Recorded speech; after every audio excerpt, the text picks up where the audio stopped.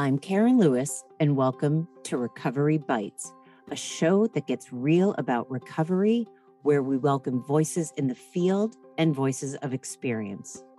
Join me for candid interviews with experts in eating disorder and mental health recovery. Listeners can look forward to new perspectives, meaningful conversations, diverse connection, and compelling personal narratives that make a powerful difference in how we live. Episodes focus on life beyond recovery, the good and the not so good, the successes and the challenges, and the authentic accounts of recovered lives. Not their whole story, just bites. Good afternoon, everyone, and welcome to another episode of Recovery Bites, Real Talk with Recovered Professionals. I'm Karen Lewis, and I'm your host for today's episode, and I'm really honored to have our guest, Paula Scatoloni. Hello, Paula. Hi, Karen. Thank you for having me today. So thrilled to have you. So Paula is a licensed clinical social worker who does incredible work working with eating disorders and trauma. I'm going to have her talk to you a little bit about what she does, but one of the things that's really special about Paula's work is she is the co-creator of a model that she co-created with Rachel Lewis Marlowe called Embodied Recovery.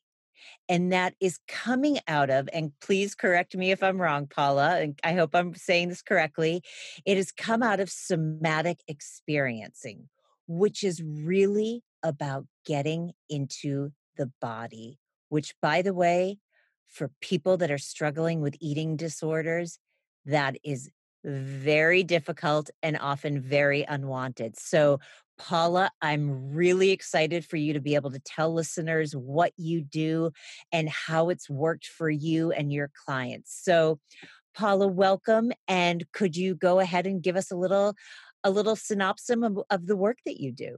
Wonderful. Yes, again, thank you. I love sharing about this work, and I'm sorry my co-facilitator cannot be here, but yes, Rachel Lewis Marlowe and I, about 2.5 years ago, created a model that's an integration of somatic experiencing and sensory motor psychotherapy, which are bottom up types of psychotherapy to begin to treat eating disorders. And it's a very different model than what we're traditionally using to treat eating disorders, which is what's called top down or cognitive. And so it's super exciting to have access to something that's very different and actually hit some of the missing pieces of what I'm finding in current treatment, which is how to bring clients safely into their bodies when that's the very place they don't want to be. And so those two modalities combined with our understanding as well about sensory integration allows us to have some new ways of intervening that are what I'm seeing are really blowing clients' minds and their families' minds because they are effective and simple and they work. And so I'm finding clients that have had several treatment admissions or been struggling with recovery for many years and feeling frustrated and at the end of their ropes, and they find us or they find someone trained in our model, and all of a sudden these light bulbs start to happen and they start to be able to get over some of the hurdles that they just couldn't get through with traditional therapy. So beautiful. I imagine between the two theories that you're combining, what you're doing is allowing clients to feel safe enough to feel in their body and also understand when they go in or out of their window of tolerance. If you could talk a little bit to that, because I think what happens is clients are so afraid. What if I start feeling and I never stop? Or what if I start feeling and it just all these feelings take me away. Can you explain a little bit about that, Paula? Well, what I'd like to start with are the three reasons why we go out of our window. And this is something I would explain to clients and family. We go out of our window because of attachment deficits, a trauma physiology, or sensory integration. And so, what our model does is it addresses all three of those. So, attachment deficits, or the conditions of attachment, means that we're operating in strategies that allow us to feel like we have a operating attachment system. And the eating disorders, unfortunately, are part of those strategies, right? And so some of the model is about using somatic interventions to expand the attachment system, because that system was built age 0 to 3. And the language of that age, of that stage of development, is the body and using touch. Yeah. And using it's a sensory motor language. And so intervening in the attachment system to expand the attachment system so the window itself is bigger means teaching clients about some of the developmental processes that happen during that time. So the capacity to yield into safe relationship, the capacity to reach for another, for something outside of you to get your need met, the capacity to take in something that's being offered from the outside, whether that's relationship or whether that's food, and the capacity to digest. Right? So those are all infant developmental processes that we need to develop in order to have both effective motor patterns, but also to have secure attachment, right? And also to have effective eating. So that's one level of intervening, is taking clients into those gestures or those patterns of operating to understand, like, okay, so what happens when I reach? If I extend my hand out to reach, what do I start to notice in the body that comes up when I drop into that gesture? And the implicit will come right up to the surface. Meaning what? Can you explain that for listeners when you say the implicit will come right up to the surface? So the implicit is like a basic operating system that we're not aware of, that's occurring at the precortical level. And so what I think about in terms of attachment, that's part of our operating system of how we are in relationship to other, right? And there is a neurological platform that supports that. And that's occurring in our gestures, in the gesture of yield, reach, push, grasp, and then back to yield again. So understanding those implicit processes brings us more into contact with our attachment system, and how are we navigating our relational needs? How are we navigating our ability to know what foods that we want, reach for those foods, effectively take those foods in? And so from a somatic lens, we can work with the actual movement, and that will allow us to begin to explore that terrain. This is one of the reasons why eating disorders take so long to recover from. Sometimes we're going back, or the client is going back to feelings or messages that they got as toddlers about what happens when I reach out for relationship. What happens when I reach out for food? Am I reprimanded? Are there certain things I can and can't do?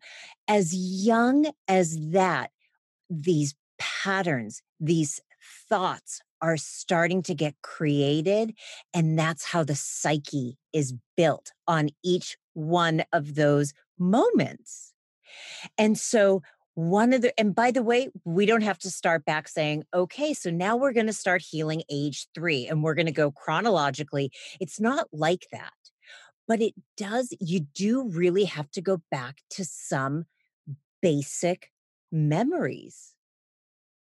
I know that this is a little bit of a leap from what we're talking about, but I'm listening to this and I'm thinking, if we're looking at healing through the way you're talking, through this unbelievable model that I think is so phenomenal, how would you define? Now I'm going to the other end of the spectrum. How do you define recovery, being recovered? Is it the ability to sit and tolerate body sensations? What would that look like for you? So I think of recovery as being parallel to what does it mean when we're in our optimal window? So when we're in our optimal window, we can regulate our emotions with ease, right? We're not feeling overwhelmed. We're not afraid to be with particular emotions. We can regulate our body temperature. We can regulate our sleep. We know when we're hungry and when we're full. We can reach out to others for support. We can identify what we need in a given moment, right? We're present, alert, but calm. We're regulated. So that's the optimal window. And that for me is what recovery is, right?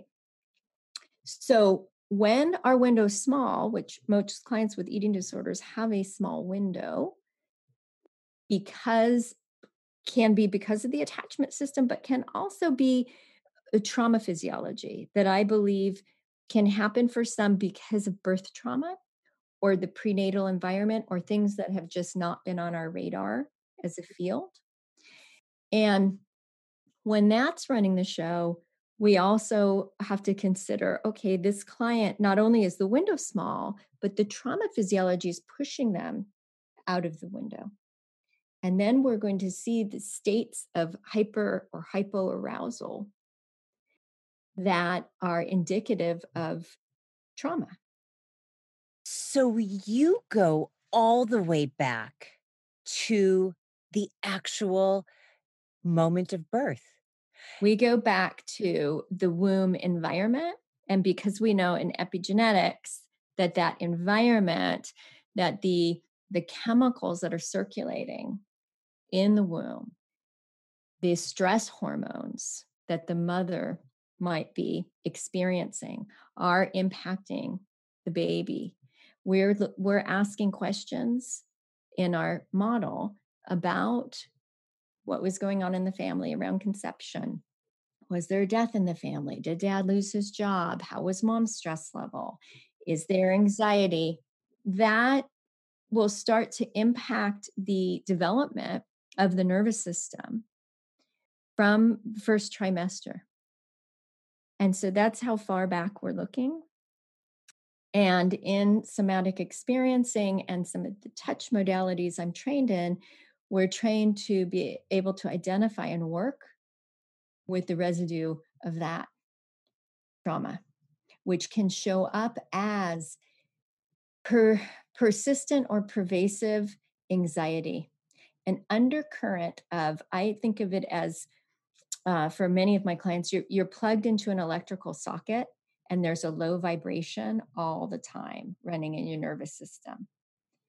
And even though you may recover from your eating disorder symptoms, unless that piece is attended to, you're still going to have an underlying anxiety even when you recover from your symptoms. And so when we think about healing and body recovery, we're thinking very holistically about healing the whole system beyond the symptoms. And this is why strictly behavioral work does not do it.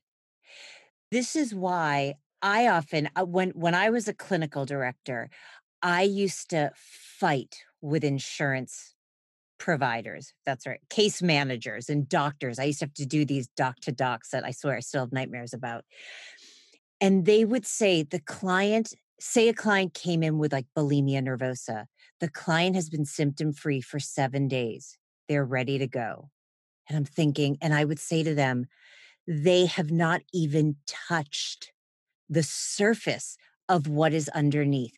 They are symptom free because they are in a supportive environment and they are not out in the world that feels like it's attacking their nervous system. It is so powerful when we think about it from that perspective, the way our nervous system is being activated or reactivated out in the world. Many of our clients, because of that early predisposition of that underlying anxiety, um, I think of them as being highly sensitive energetically, right? And so sending them back out into the world when their symptoms are reduced, but we haven't done anything to attend to that sensitivity is not really fair. We often use the expression in eating disorders, the canary in the coal mine. Canary in the coal mine is saying that canaries have a high level of sensitivity. And so the coal miners used to send canaries into the coal mine to see if there was too much toxicity in the coals for them to be able to go in and survive. If the canary came out, it was not a toxic mine. If the canary did not come out, that meant there was too much toxicity and the canary died. And when we look at it with eating disorders, clients with eating disorders, whether it is anorexia, bulimia, compulsive overeating, whatever it is, they are the canaries in the coal mine where they have this beautiful sensitivity, but they can't tolerate the toxicity in the world. So they're slowly dying. Their nervous system cannot tolerate it. And I would say that particular sensitivity is a sensory integration piece that's been overlooked, where there's um, a hypersensitivity to picking up information from the outside, and then that gets confused for the client around what is mine and what is not mine. So they're absorbing, really, right? And so part of the somatic work with my clients is helping to build the body boundary so that there's a clear differentiation between my body and the rest of the world. And when they can start to feel that and that starts to organize, then the whole body settles. And when the whole body settles, then they may consider eating. So it's not surprising that if one was vibrating at a high frequency and felt threat, either because not enough of something was there or too much of something was there, that one would then say, well, I can't eat under these conditions. So they're very understandable when we think about it that way. Yeah.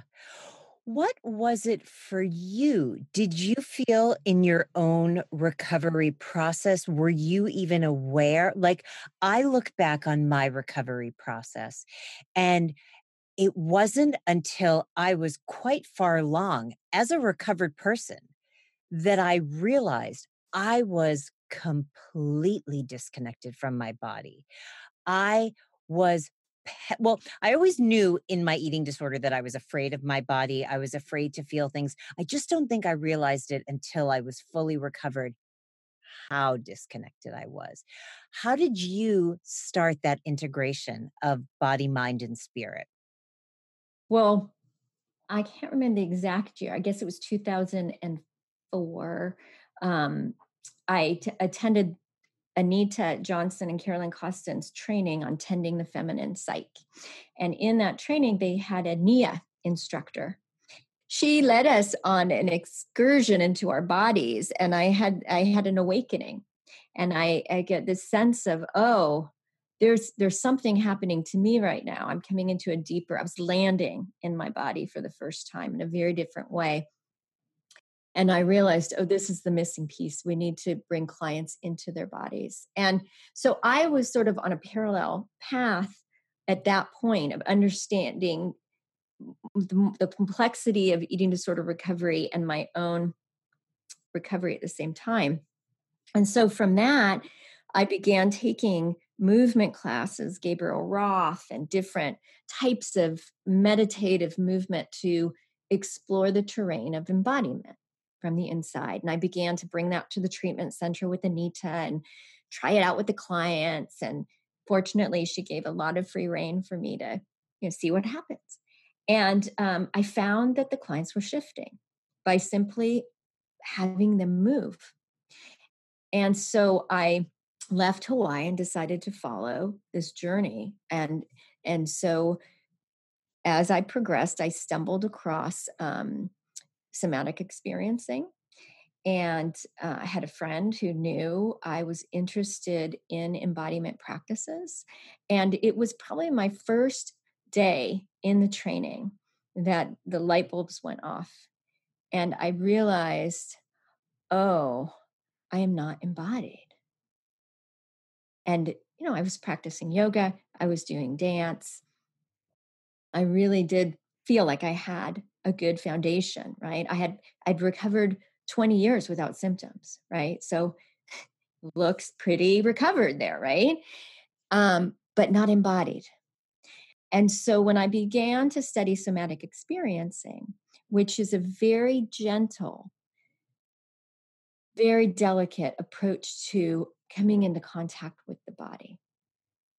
So noticing my sensations. Is it warm? Is it cold? Is it tingly? Is it tight? Is it expansive? Is it contracted? Noticing, do my sensations have colors? If they were a shape, what shape would they be? Where are they happening? Can I stay with the tightness? What's happening when I stay with the tightness? Oh, it shifts, it moves. Oh, let's see what happens then. So going into that terrain with that guidance and that container that somatic experiencing offers, I was able to bump into some of my early shock trauma that came from my prenatal. I almost died at birth, so I hit up against that, as well as my implicit other trauma around, you name it, bullying or, things that had happened in my early years that had led to my eating disorder. And within a 2-year period of that training, I was a different person. I could make eye contact, I could hold gaze, I could be in a crowded room and not feel social anxiety. So I was a walking billboard of the effectiveness of that treatment. And so I said, I need to share this because this is important and something is happening. And so before the first year had ended, I started to put together and work with another SE therapist to train eating disorder providers in this because I knew that this was a missing piece. It wasn't until I met Rachel that I understood the depths of the attachment piece, because that's what sensory motor psychotherapy brings. And so after I'm now 7 years trained in SE, I'm about a year and a half or 2 into sensory motor psychotherapy. Now in my recovery, I understand all the attachment strategies that were developed because, again, you can be recovered from symptoms, but you still can have attachment strategies. And so then my recovery took another turn where I dove into my attachment strategies. So, I'm still in the process of unfolding myself, even though I'm 20 years symptom free. And so I can see now how all the pieces fit together for me. And it was the perfect storm of trauma, sensory integration, and attachment. I'll say one more thing. One of the last pieces that I did that sort of blew me away was I did the Safe Sound Protocol. Stephen Porges developed an auditory intervention to work with shifting states and helping clients come out of states of high arousal or low arousal through, it's a passive intervention that opens up the social engagement system and supports auditory processing.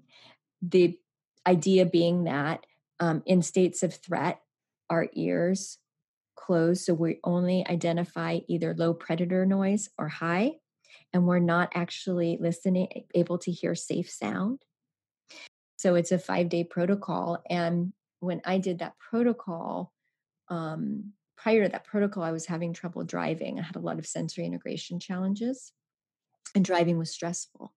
And I did the protocol and walked out, and it was the first time in years that I could drive without stress and not feel like I was trying to do 20 things at once. And so I'm fascinated now by the options that we have in these three areas: attachment, trauma, and sensory integration, knowing that my story is not everyone's story. But I have a lot of clients that have sensory integration challenges. I have a lot of clients that have misophonia. I have a lot of clients that you know, don't know where their body is in space half the time. And so I think for me, these newer approaches that are evolving have, for the first time, have me excited about the potential for effective change. I would like to ask, I also do not know what misophonia is, so I'm imagining some listeners don't know either. So So can you say what? misophonia is a diagnosis where chewing, when you hear someone else chew, you become very angry and agitated. Can I say something? I have worked with a lot of clients with that, and for some reason never knew the actual name. Hmm? I'm going to two different thoughts. One is, and this may be an incredible leap, but I have also worked with clients. I've seen a lot of clients come through residential programs when I used to work there that are in all different levels of spectrum of autism. And I'm wondering, am I creating a thought that has nothing to do with this, or because they have trouble with sounds, they have trouble with touch, they have trouble with body sensation? Is there anything, does this apply to that population, or is this something that I'm just creating on my own? Hmm. Well, I think Stephen Porges can speak, and he has started to speak more on behalf of, because this is where he studies. This Safe Sound was developed primarily for autism. So, autism might be that population where we have the sensory integration challenge and we have trauma, but we don't have the attachment deficit, right? So when I think about those three things, at least one of them is going to be occurring with an eating disorder, maybe two, maybe all three, right? And with autism, the sensory integration piece is definitely there, right? So how I think about eating disorders now is that we used to say they were attempts to control. And rather than thinking about it like that, I think, okay, they're attempts to manage Mhm. dysregulation. And whether that dysregulation is happening because of the autism or the sensory integration, or because of the trauma, or because of the attachment, something is causing dysregulation in that nervous system. And this is my best attempt to try to create some sense of regulation. Absolutely. Very beautifully said. The other thing, I'm imagining clients that are sitting on my couch, and I want to first preface this statement by saying trauma comes in all forms, and trauma is also relative to your own experience. I felt growing up a lot of trauma from just my existence in the world. I was teased at times. I didn't feel like I fit in. I felt traumatized being Jewish in a town that didn't have a lot of Jewish kids. So, I'm just saying. So trauma is I used to cry if my parents were like 5 minutes late coming home from dinner. I'd be like, they're in an accident. I was just an anxious little kid. So trauma comes in many forms. What I'm thinking though is clients that I work with really severe sexual trauma. How do you help them get back into their body? Because that their survival mechanism is to actually detach from the body. and usually detaching through eating disorder behaviors. So, is that too broad of a question? No, not at all. And it's perfectly appropriate because I see a lot of that as well. So I've talked about expanding the window through the attachment system and working with the gestures. But then there's the other piece. What happens when there's a trauma physiology? And in those cases, the work for me is about helping them come back into the window by supporting the client in expressing the flight that they didn't get to have in the trauma, or the fight that they didn't get to have in the trauma, or supporting the client through embodiment practices to come out of the freeze, right? So that they can then access the fight or the flight. And trauma is about choice, and it's about when we feel helpless and overwhelmed, too much, too big, too fast, and we cannot do anything about it. That's primarily what creates trauma, right? So something happening to us, and then the inability to be able to process what happened to us. So there's the event, and then there's the discharge of all that energy around the event. And when either one is thwarted, we get this compounded survival energy in the body, which is what somatic experiencing studies. So the work when there's trauma is about, well, one is about uncoupling, what we call uncoupling the food from the event, because they've been Velcroed together, an association has been developed. And so we have to take those apart so that we can say, okay, I'm feeling reactivity when I see the food. Well, when was the other time you felt that type of reactivity? Oh, it was when I was assaulted. Okay, so let's move the food over here. Let's talk about when you were assaulted. Now feel that energy. Then working with the client, when you think about that, what does your body want to do? Well, I want to push, I want to scream, I want to yell. So supporting the discharge of that survival energy that's still bound in the body. So that might be one example. Another example, if there's a freeze in the body because fight or flight were not an option at the time of the trauma, then my practices might be supporting clients into feeling the body again and coming out of that dissociation. So it may be doing things like squeezing. This is my arm, right? Coming into contact with my arm. I'm going to push my arm on a wall and feel and embody my arms again. These are my arms. Oh, what's it like to have arms? So practices that facilitate more embodiment. This work that you are doing is so sacred. I know from other people that I know in the field that do similar work to you, the trainings that you go through to be certified in these theories and models takes years. It is a lot of work, and it's good work, Paula. It is like, and I don't mean like good Paula, good, I don't know why I said it like that, but it is dedication.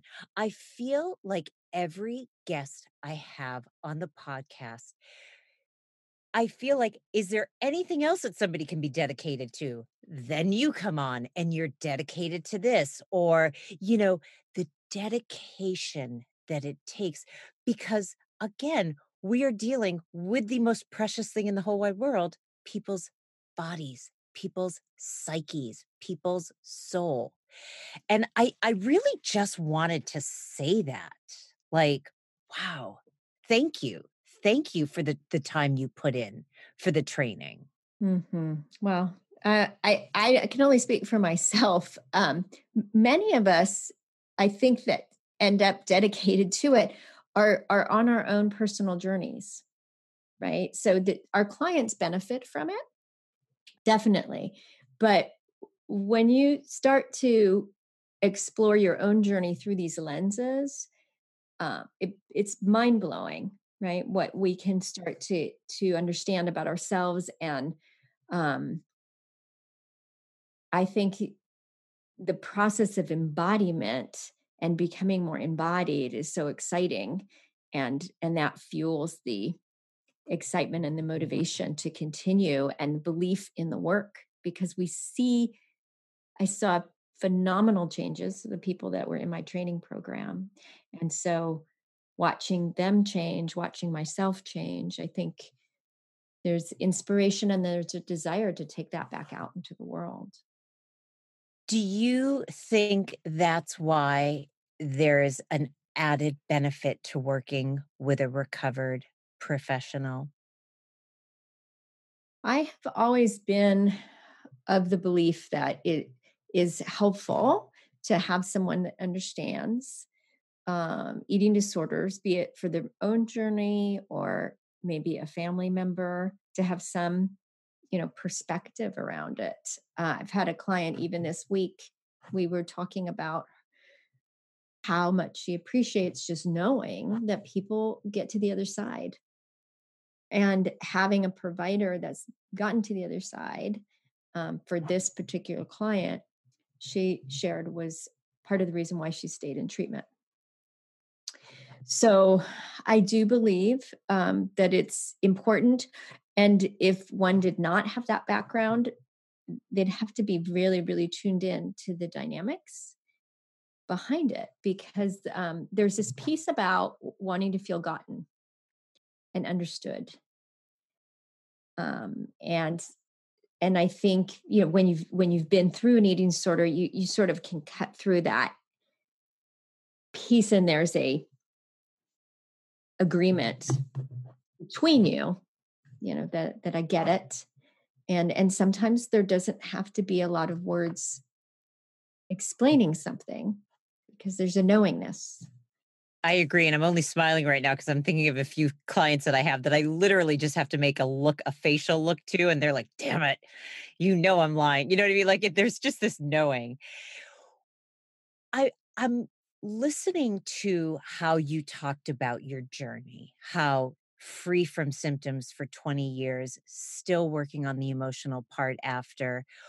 What do you think? What what fact or part of self took the longest for you to understand or accept on this journey? And I guess as I'm asking that, are you still trying to figure that out? Yeah. I think the piece that I'm working with now, where again, we may call it sensitivity, right? So when we have early birth experience that impact our ability to embody, okay, we end up being highly sensitive and intuitive, right? So there's pros and cons of both. And I think that's the part of my journey that I'm both embracing right now, right? This ability. I do developmental work using touch now, and have moved into work where I'm using more intuitive means. So embracing that piece, but also I also actively currently work on practices that support embodiment, because the that's the starting point of it all. If we are not embodied, if we're not here on this planet, then those other pieces that come from our ability to know what we want, our ability to reach, our ability to express our feelings are not going to happen. We have to be here. And so because when there are interruptions that early on, it's not an easy quick fix, and it takes time to heal. And so that's part of my current journey, is still making sure I'm going and I'm getting my sessions, right? Or I'm getting touch work done, or I'm doing qigong, or whatever practices I might be doing to support embodiment, so I can live from a place of recovery. Right? I was talking to a client yesterday about recovery being a choice in some ways, like a choice to live from a principle, a knowingness that recovery takes showing up and then making a decision from that place, right? What helps me show up? And so I have to choose that every day, right? to choose to show up in my relationships, to show up in my relationship to myself, to show up with integrity to my clients, to keep doing my own work. And all of that keeps me in recovery. And to choose to go through as opposed around Exactly. difficult feelings, situations, whatever it is. That's the choice. Nobody chooses to have an eating disorder. That was a number of events that happened but you choose whether or not you want to stay in it or you want to do the harder thing. And it's not an easy choice. I say this to clients all the time. I and I say my heart aches for you because I remember this is not an easy choice, but it is a choice. You either choose to experience an emotion and move through it and cry if tears are necessary, or go for a walk if you need, whatever it is, or you choose to pretend it's not happening and go to a behavior. At every moment, you have a choice. Look like you were going to say something. Go I ahead. was nodding. Yeah. I think for me, it's about, I often say to clients, um, yes, you may have to feel those feelings you didn't want to feel, but in 2020, you're not alone. So the choice is to use relationship to be with the feelings that they didn't want to be with or can't be with or are trying to tolerate. And a big piece of the misunderstanding in the field for some of the more cognitive approaches is that we're asking clients to self-regulate with tools before they've learned to co-regulate. Self-regulation comes out of co-regulation. And I find myself teaching every week to a new consultee that same premise, that we have to go back and start with the co-regulation, and the self-regulation will come from that. It is it, and this is the bottom up, right? As opposed to top down way of working with people. You also said something else that resonated with me that's very important, and something that I know you've experienced and I've experienced since we both know Anita and Carolyn, and we both did the retreat in Hawaii, Tending of the Feminine Psyche. You mentioned reaching out. I know for me, it was finding community. I know for me, it's sitting in circle with others, having a sacred space that I don't feel judged. I feel I have given myself permission to be authentically myself. I often think about the circles that I sat in Hawaii and how I replicated them in my personal life at home. And it doesn't have to literally be a circle, but it's that community. Because, by the way, the eating disorder loves isolation. Also, in isolation, you can misunderstand somatic feelings because there's too much of a focus on each feeling. And I just felt like I wanted to just sort of name that because I think that's an important part of recovery. Yeah, we're mammals. We need to be in relationship to eat, right? So community and connection is part of recovery, right? Learning how to reach for relationship, learning how to take in, learning how to be in relationship when something is difficult and stay in relationship. Um, so our ability to do that is essential and tied neurologically to our ability to eat. So I agree. I also think that, again, I'm going to go back to that sensitive disposition, um, helping clients understand that how to feel themselves, okay, and stay in relationship with other people Yes. and differentiate that is critical. It is. Is there how do you explain that to clients? Because that's a big one. It's a big one. I do everything through somatic exercises.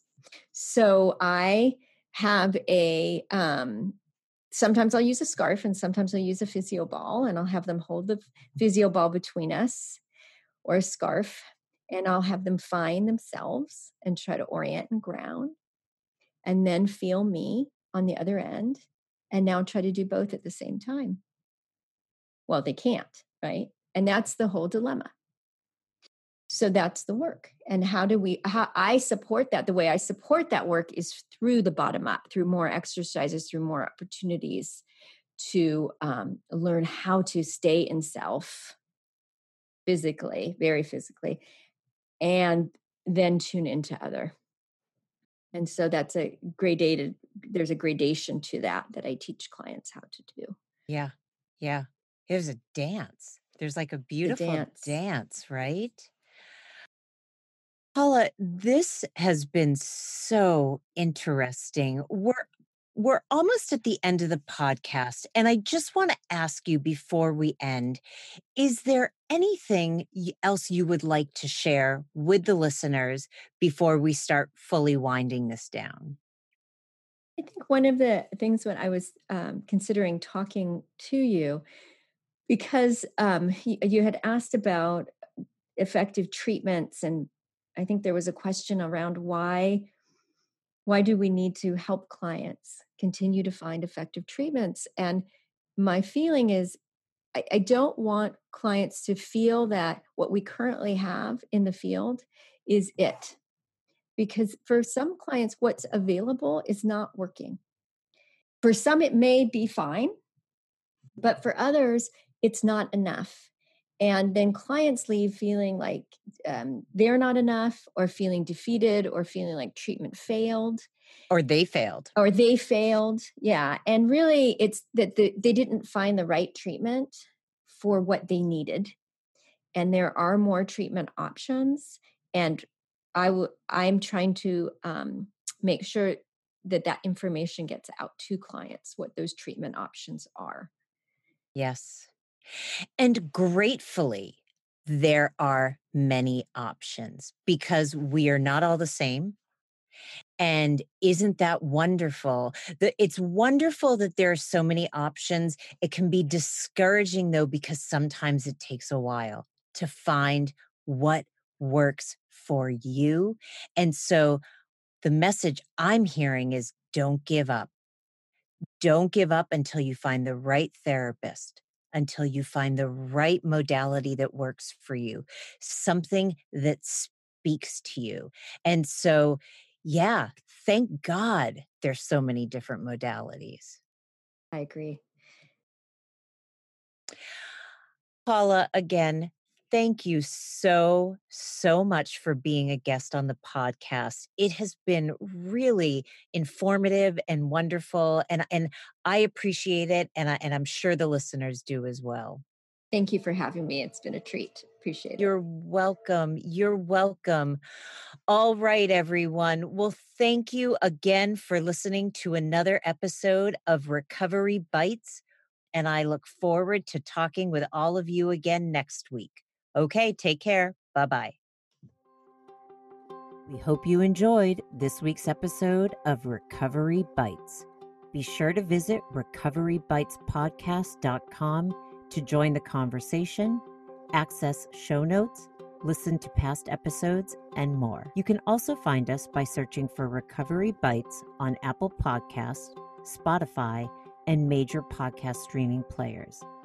For weekly episode releases, you can follow us at Recovery Bites Pod on Instagram. If you're interested in becoming a guest on the show or to submit a guest request, please visit KarenLewisEDC.com/podcast sign up to begin the process.